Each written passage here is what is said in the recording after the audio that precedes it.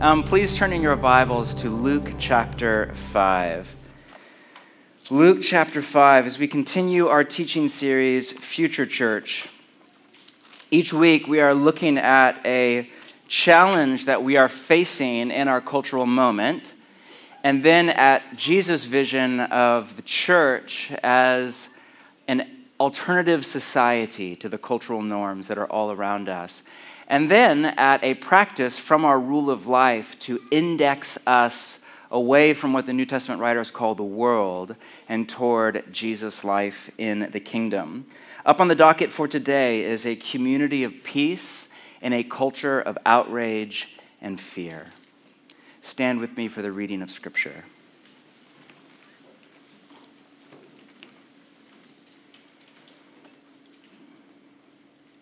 Luke chapter 5, verse 12. While Jesus was in one of the towns, a man came along who was covered with leprosy. When he saw Jesus, he fell with his face to the ground and begged him, "Lord, if you are willing, you can make me clean."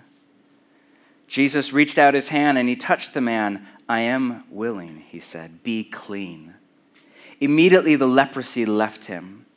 Then Jesus ordered him, "Don't tell anyone, but go, show yourself to the priests and offer the sacrifices that Moses commanded for your cleansing as a testimony to them." Yet the news about Jesus spread all the more, so that crowds of people came to hear him and to be healed of their illnesses. But Jesus often withdrew to lonely places and prayed.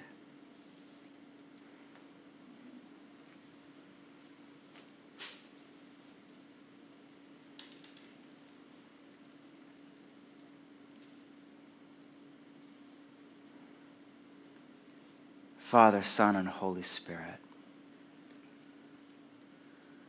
we open our heart and all that we are, the deep place in us, to you.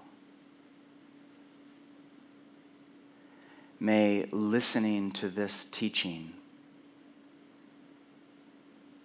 from the text that we just read and more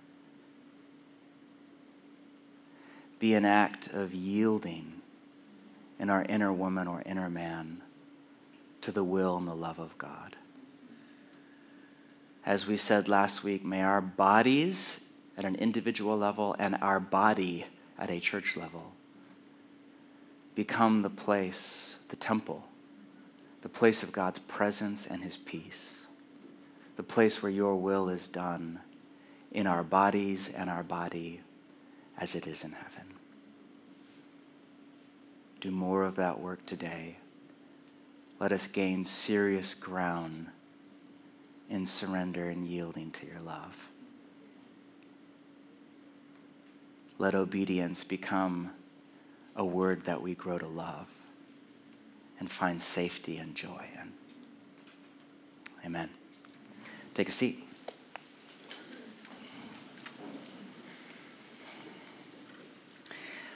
Let me introduce you to Arsenius the Great, 4th century desert father. He was born in 350 to privilege. His father was a Roman senator. He became the tutor to the royal family and educated Caesar himself. But then, later in life, he became a follower of Jesus. He gave away every single penny of his wealth. He gave up his job and his home in the palace itself. And he moved to the deserts of North Africa just to pray. He was one of, we don't have an exact number, but best guesstimate is hundreds of thousands of men and of women who we now call the desert fathers and mothers, who gave us the legacy that here we are in thousands of years later that we call the contemplative tradition. Of course, they did not call it the contemplative tradition.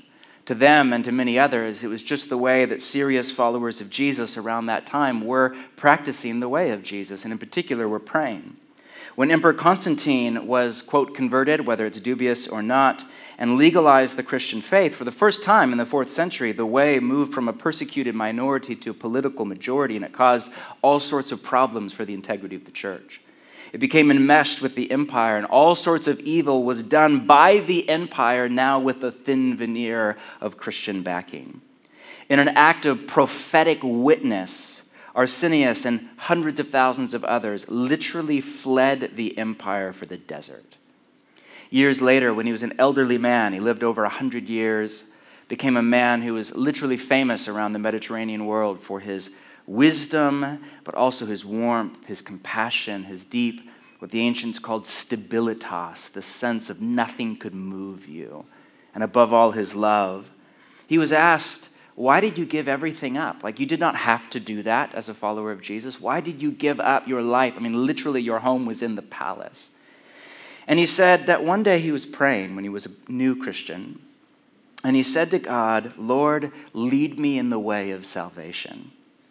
And he felt the voice of God say back to him in his mind, Arsenius, flee, be silent, and pray always. For these are the sources of sinlessness. We live in a world of noise. Robert Seurat, the Catholic cardinal from Guinea, in his stunning book, The Power of Silence, which I think is in my top 10 favorite books of all time, writes this: modern society can no longer do without the dictatorship of noise. It lulls us in an illusion of cheap democracy while snatching our freedom away with subtle violence of the devil, that father of lies. Without noise, postmodern man falls into a dull, insistent uneasiness. He is accustomed to permanent background noise, which sickens yet reassures him. Noise gives him security like a drug on which he has become dependent. With its festive appearance, noise is a whirlwind that avoids facing itself. Agitation becomes a tranquilizer, a sedative, a morphine pump, but noise is a dangerous, deceptive medicine. A diabolical lie that helps man avoid confronting himself in his interior emptiness. The awakening will necessarily be brutal. Good morning, by the way. It's great to see you. On one hand, this is nothing new, the proliferation of noise in the world. To prep for this teaching, I reread Henry Nouwen's The Way of the Heart, and he writes about driving across LA in the late 70s and how every surface was covered with a billboard or advertising. He said it felt like driving through a dictionary. Quote, everywhere I looked, there were words trying to take my eyes from the road. They said, use me, take me, buy me, drink me, smell me, touch me, kiss me, sleep with me. And he said, words then become little to no meaning. He said noise is the great threat to our spiritual life in the modern world, and his book was published in 1981.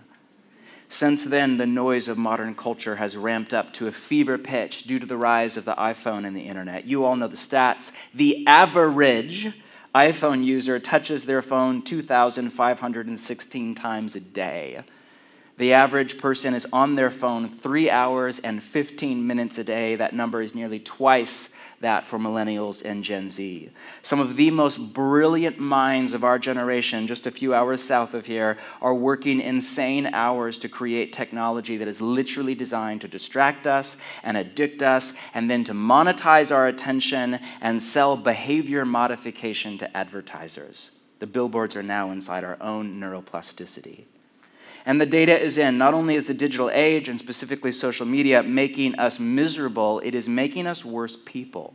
It's well documented, you all know this, that the more time you spend on social media, the more anxious you are, and the more depressed you are. Here is the new finding based on the most recent research and data. Also, the meaner you become. If you want a good summary, read someone like Jaron Lanier in his book, 10 Arguments for Deleting Your Social Media Accounts Right Now. Best title ever. I'm shocked at how vicious people, including people who claim to be Christians, are online. The level of contempt, of moral superiority, the lack of thick and intelligent, nuanced thinking for that matter, the nitpicking at words, the shaming, the trolling, it is nasty out there. Of course, internet meanness is symptomatic of a much larger cultural trend. We live in a culture of outrage. Everybody is mad at somebody about something. It's just a question of what. Now, of course, to clarify, I'm not saying that anger isn't legitimate. There is great evil and injustice in our world.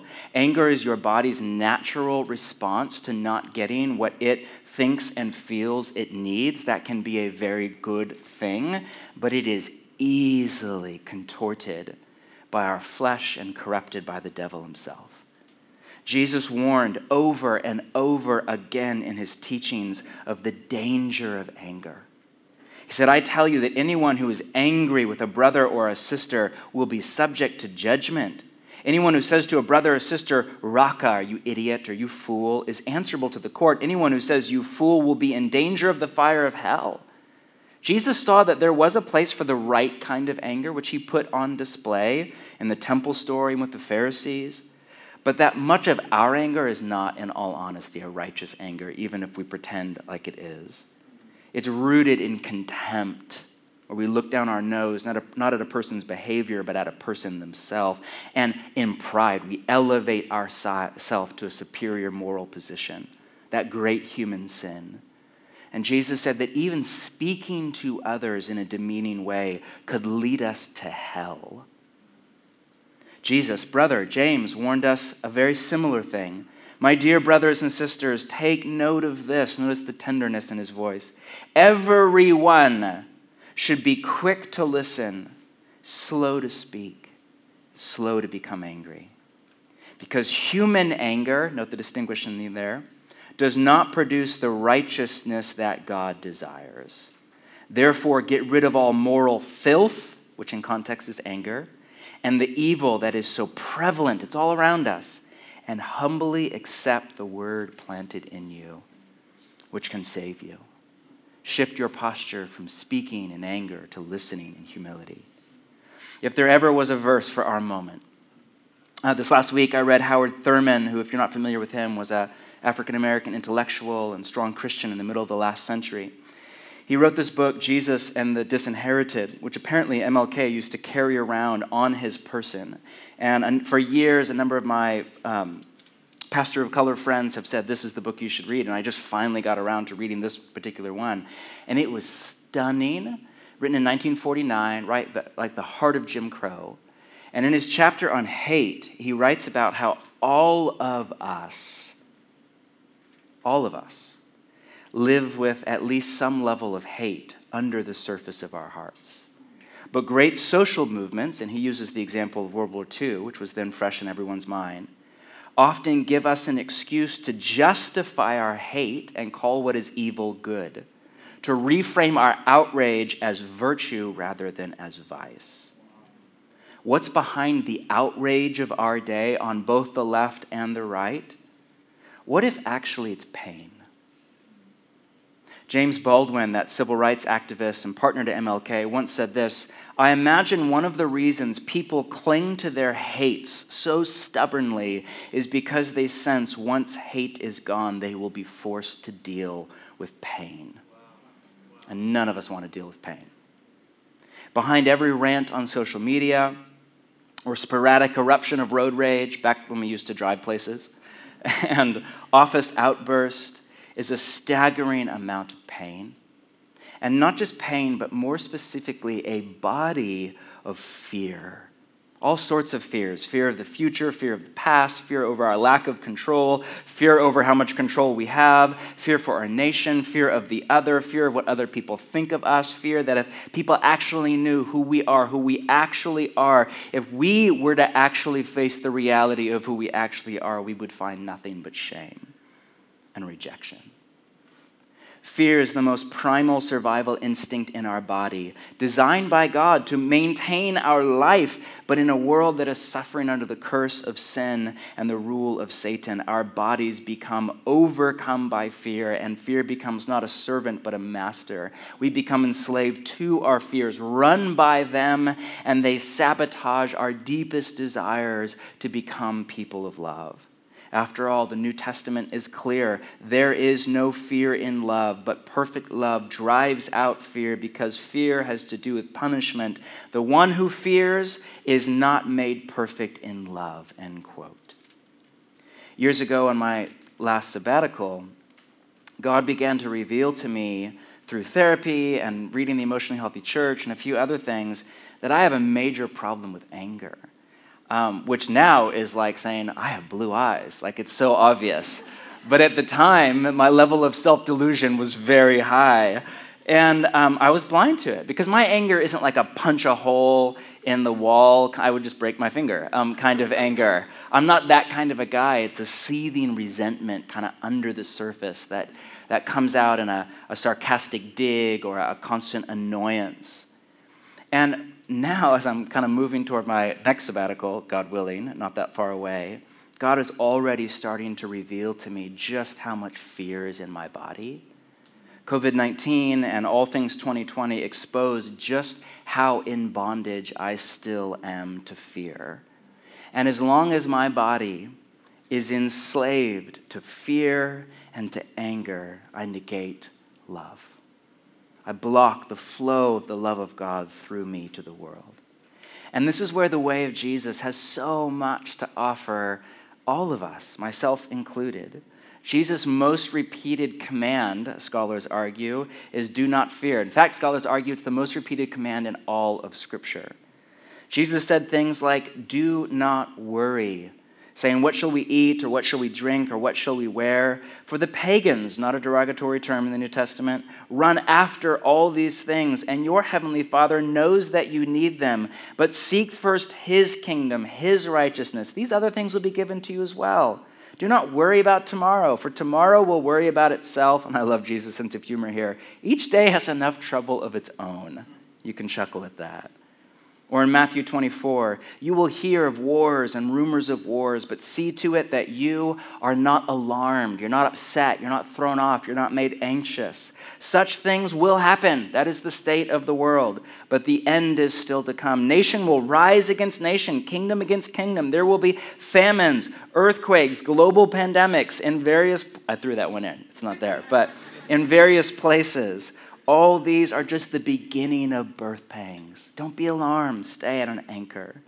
Or, of course, in John, peace I leave with you. My peace I give you. I do not give to you as the world gives. Do not let your hearts be troubled and do not be afraid. In this world you will have trouble, but take heart, I have overcome the world. Is it any wonder that almost every single letter in the New Testament starts with grace and peace to you from God our Father and the Lord Jesus Christ? Or that Paul calls God the Father the God of peace and Jesus the Prince of Peace? Or that the New Testament's concept of atonement, central to it, is the idea that Jesus has made peace on the cross between us and God, between various ethnic groups that were at odds with each other, between interpersonal relationships, even with the powers of the universe. Peace is at the center of Jesus' vision of life in the kingdom. And the vision of Jesus and the New Testament writers is of the church as a community of peace in a culture of outrage and fear, which again is as old as the human condition. A community that functions as what Edwin Friedman called a non-anxious presence. People who are, in Jesus' language, not alarmed by global pandemics or political holy wars or social unrest or the loss of a job or you fill in a blank, but who are anchored in the peace and the presence of Jesus. Now, of course, the question is how?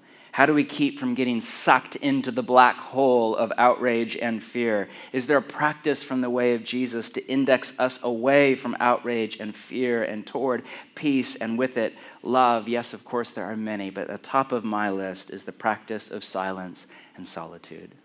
Note again Luke 5, if your Bible is open in your lap. Verse 15, the news about Jesus spread all the more so that crowds of people came to hear him and to be healed of their sicknesses. But Jesus often withdrew to lonely places and prayed. The phrase lonely places is one word in Greek. It's the word eremos. It can be translated the lonely place or the quiet place or the solitary place or the wilderness or the desert. It's the place where all the accoutrements of modern life are stripped away and all of our attachments are exposed. By attachments, I just mean all of the things we think we need to feel safe and happy and okay. What Calvinists call our idols. Those things at the deep core of our being.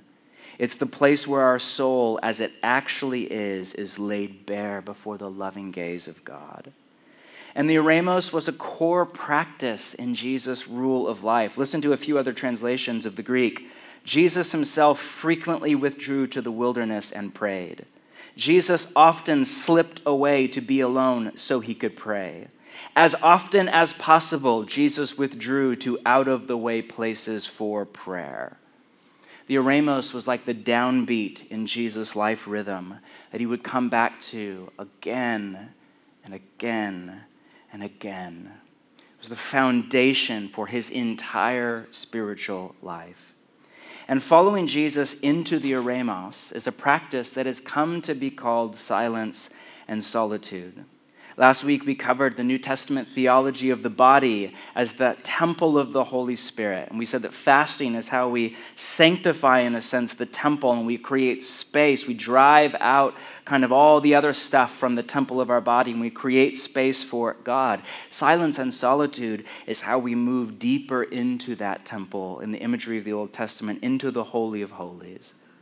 As my friend Dave Lomas, we're co-teaching this series together, put it, it's about creating the emotional and spiritual space which allows Christ to build in us an inner sanctuary where we can commune with God, unite with God's will, and enjoy his presence.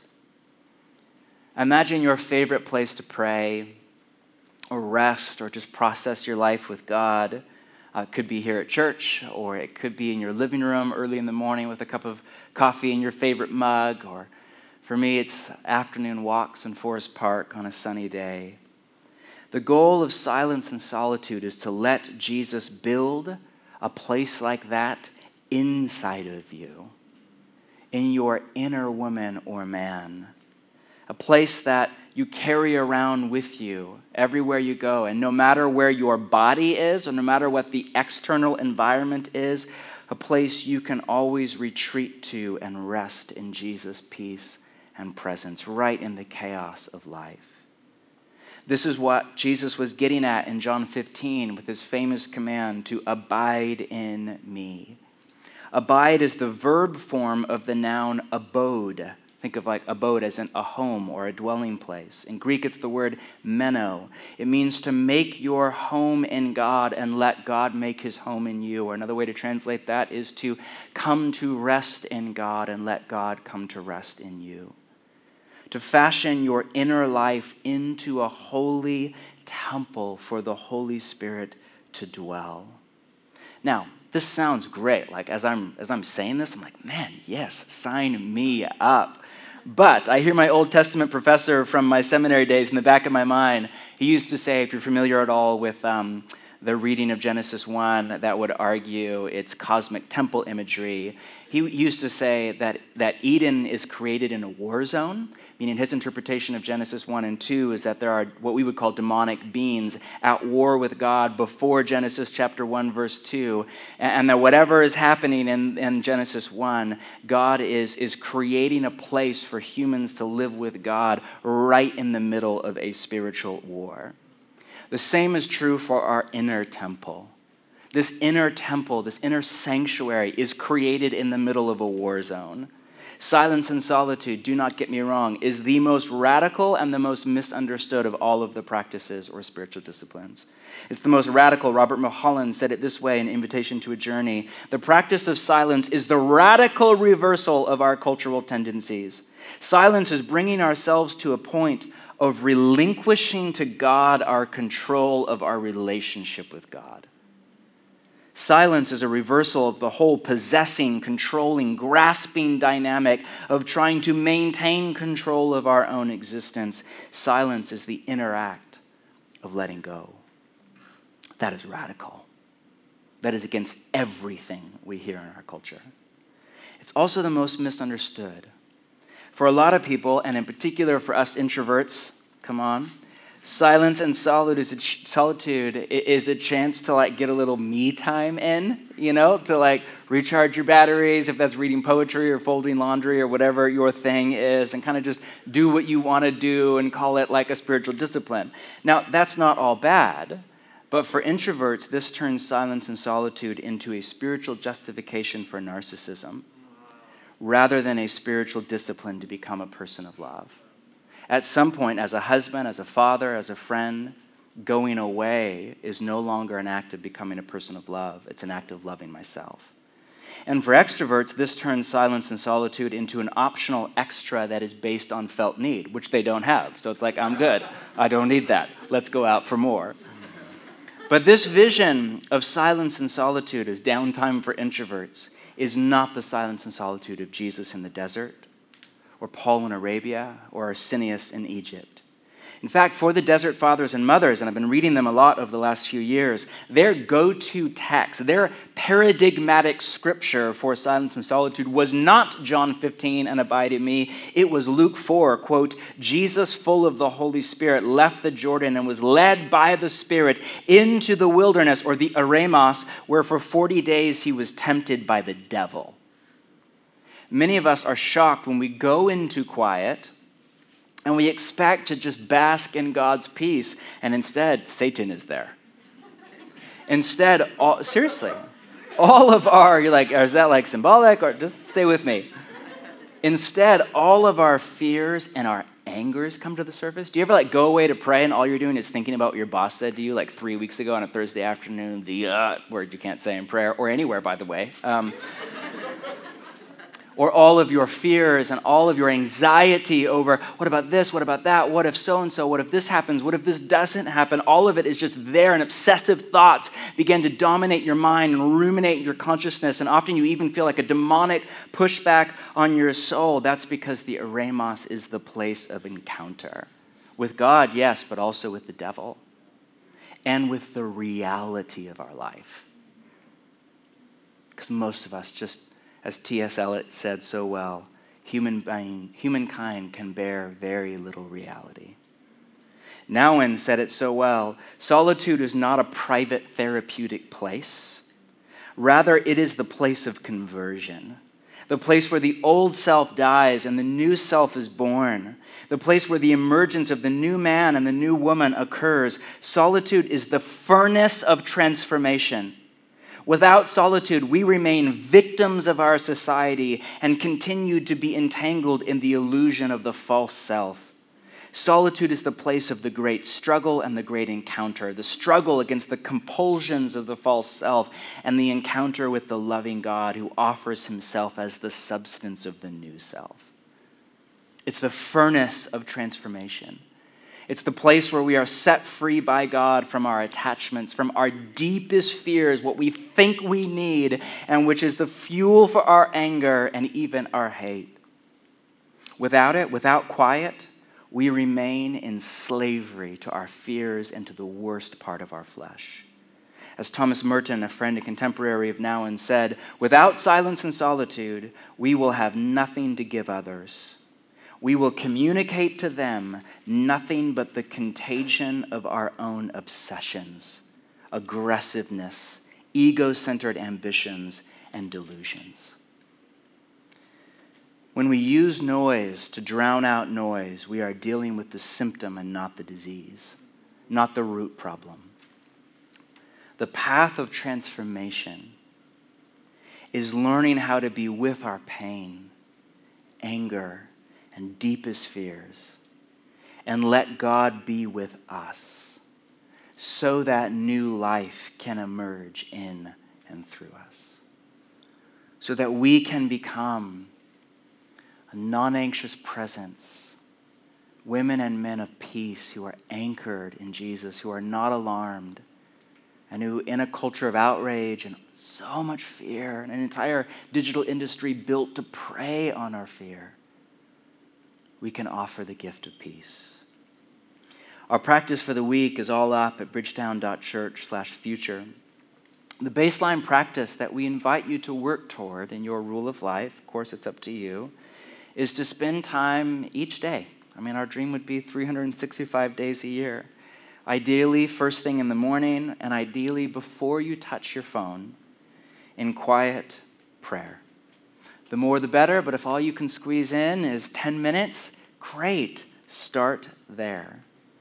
Now, before we end, for those of you who are new to the practice, I don't want to just send you out to fight Satan all by yourself, all right?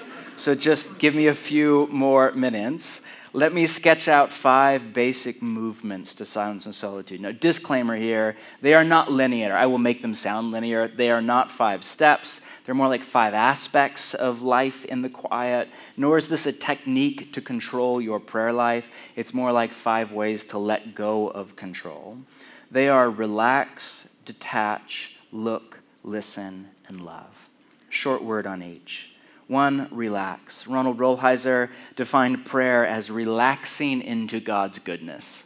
Is that how you think about prayer? Is that how you think about your morning? What are you doing? I'm just relaxing into God's goodness.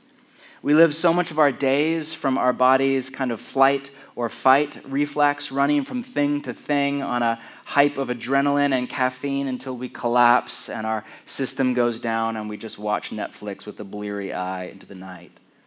The first task of prayer is just to calm down and to let your mind and your body settle into God's presence, to let your nervous system draw on the Spirit's peace.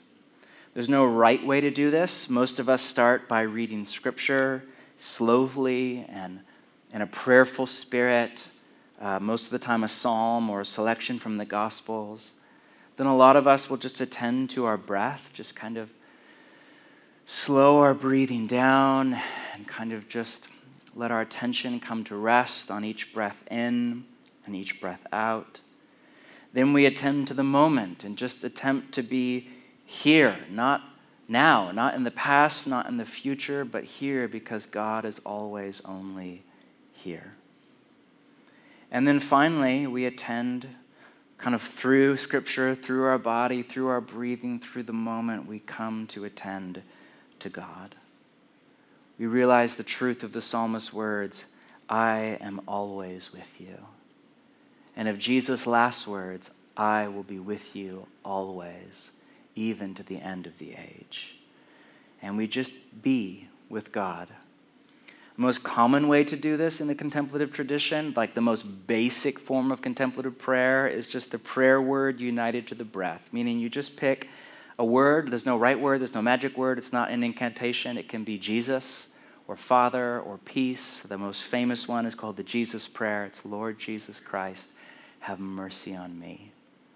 Mine, I use a line right now from Colossians. Let the peace of Christ rule in your hearts. And you just begin to breathe.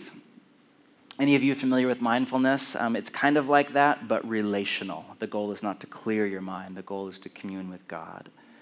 And so you just begin to kind of repeat that prayer word and unite it to your breath. And the thought there is, there's nothing magical about that. It's that God is not a thought or even a feeling or an image that we are to grasp. God is God. And so at some point we have to move beyond praying with thoughts and feelings and even with words to commune with God. But the problem is you have a mind. You have this prefrontal cortex, and it's a great gift from God. It's really good at writing emails or scheduling what to do next Thursday afternoon or booking an Airbnb for vacation in faith that we will have one this summer. It's really bad at deep communion with God. It tends in that space just to get in the way. And so what the contemplatives have said for almost 2,000 years is, well, if your mind's a problem, just give it something to do. Let it just focus on a prayer word and focus on your breath so that a deeper part of you, the part of you that sees your thoughts and your feelings coming in and out of your field of vision, that deeper part of you that we can't even name very well, that part of you can commune with God. Movement 2 is to detach. Detachment in the way of Jesus is very different from detachment in the Buddhist tradition or Eastern religions, where the goal is to detach from all desire. For us as followers of Jesus, it's a way to detach from our surface level desires in order to attach to our deepest desire, that of union with God. Again, Robert Mulholland, a favorite of mine, defines detachment as a deep inner posture of joyful release of our life and our being to God. in absolute trust, without demands, without conditions, without reservations. It is neither a passive resignation nor a fatalistic acquiescence to whatever comes. It is rather a consistent posture of actively turning our whole being to God so that God's presence, purpose, and power can be released through our lives into all situations. So much of our prayer life is about coming to that place of inner freedom through the release of self-will.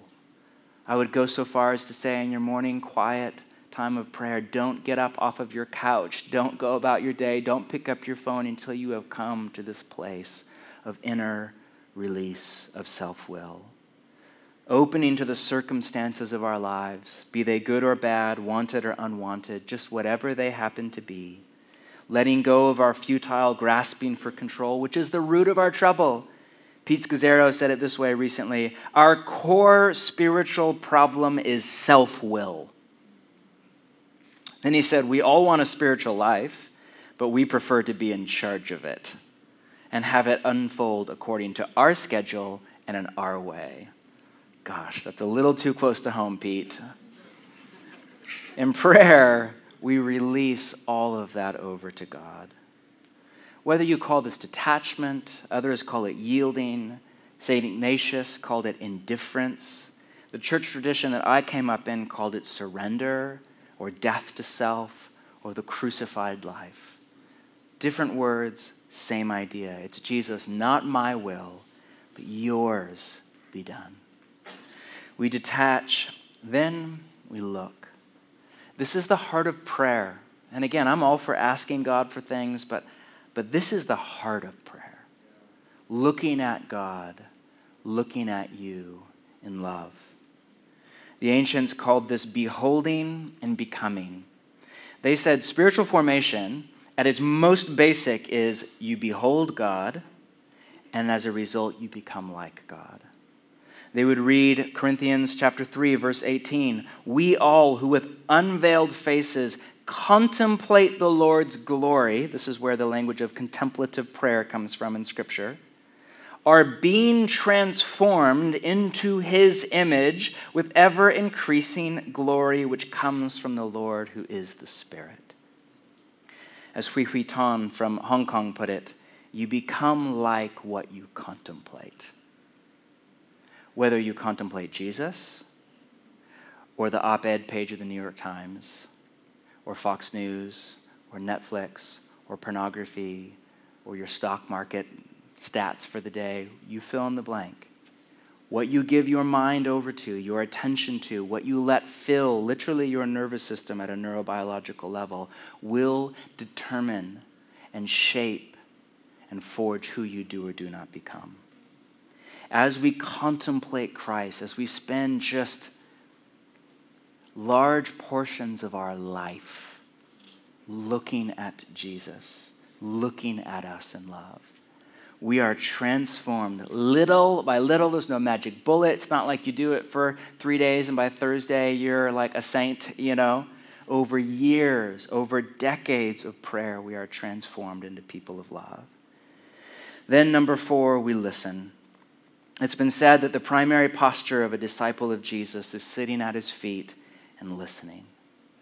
This is Samuel's famous, "Speak, Lord, for your servant is listening." That is the heart we're after.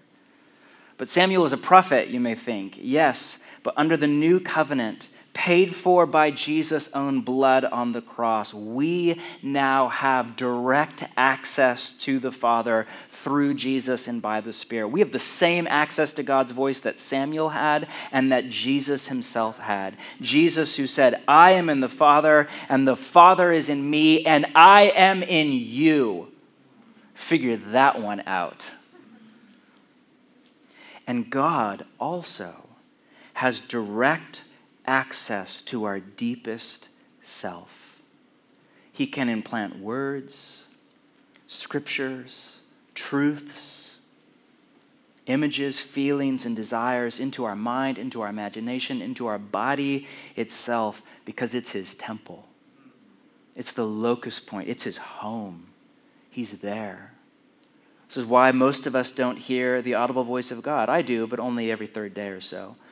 But it's why I'm kidding. Come on. I wish.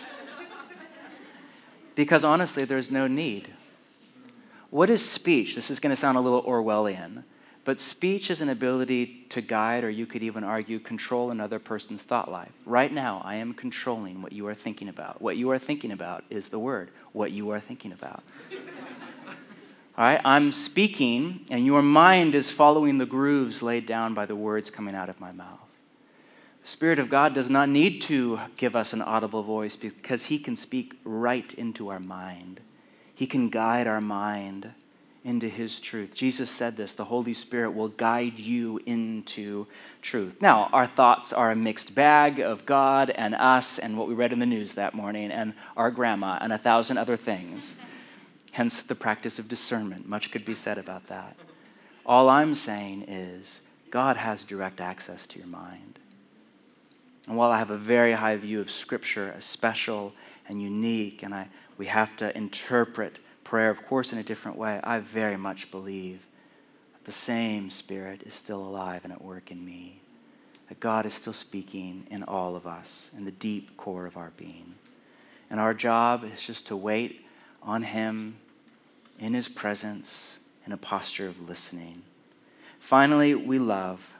The essence and the end goal of the entire spiritual journey is love. It's been said by a number of thinkers I love that you could summarize the entire spiritual journey as the journey from fear to love. That's what it's always about. Letting go of our attachments that are the root of our fear, and as a result, the root of our anger and our sin and our cruelty in the world. And as a result, becoming free and becoming people of love. And we follow Jesus as our guide on that journey, and quiet prayer or silence and solitude or the eremos or whatever you want to call it, that is the path by which we walk. As St. John of the Cross put it, our greatest need is to be silent before this great God, for the only language he hears is the silent language of love. This is the deepest form of prayer. I love reading liturgical prayers, and I love reading spiritual reading. I love praying to God with my mind. I love listening to prayer and waiting on God for words and images and scriptures to come to mind. But the deepest form of prayer goes beyond thoughts, beyond words, beyond images, because God is none of those things. He transcends them. And it's just letting God love you and loving God in return. Relax, detach, look, listen, love. To end, we live in a world of noise, a culture of outrage, and a body of fear. The way of Jesus is over against all of that, a way of quiet, a way of love and compassion, and of deep peace no matter what comes. All of us are on the journey. I am so not even close to the end goal yet, but I'm on the way. And we travel that journey on the path of quiet prayer. My dream for the future church, as we think about our church in years to come, and the church at large, is, and I don't say this in a cynical way at all, so please hear me with none of those overtones. I do dream of a future church that looks a little bit less like a rock concert, and I used to play in a rock band. I'm not down on that. And more like a haven for noise refugees. My friend Strawn, who's a singer-songwriter, some of you I'm sure follow his work, as well as a poet in New Zealand, recently, very prophetic kind of voice, and we've been praying together about some future monastic kind of order stuff, and he gave me a prophetic word that he felt from the Spirit for kind of the church at large. Let me read part of it to you. In the days ahead, people will flock to the refuge of prayer communities, to the stillness and kindness of my presence.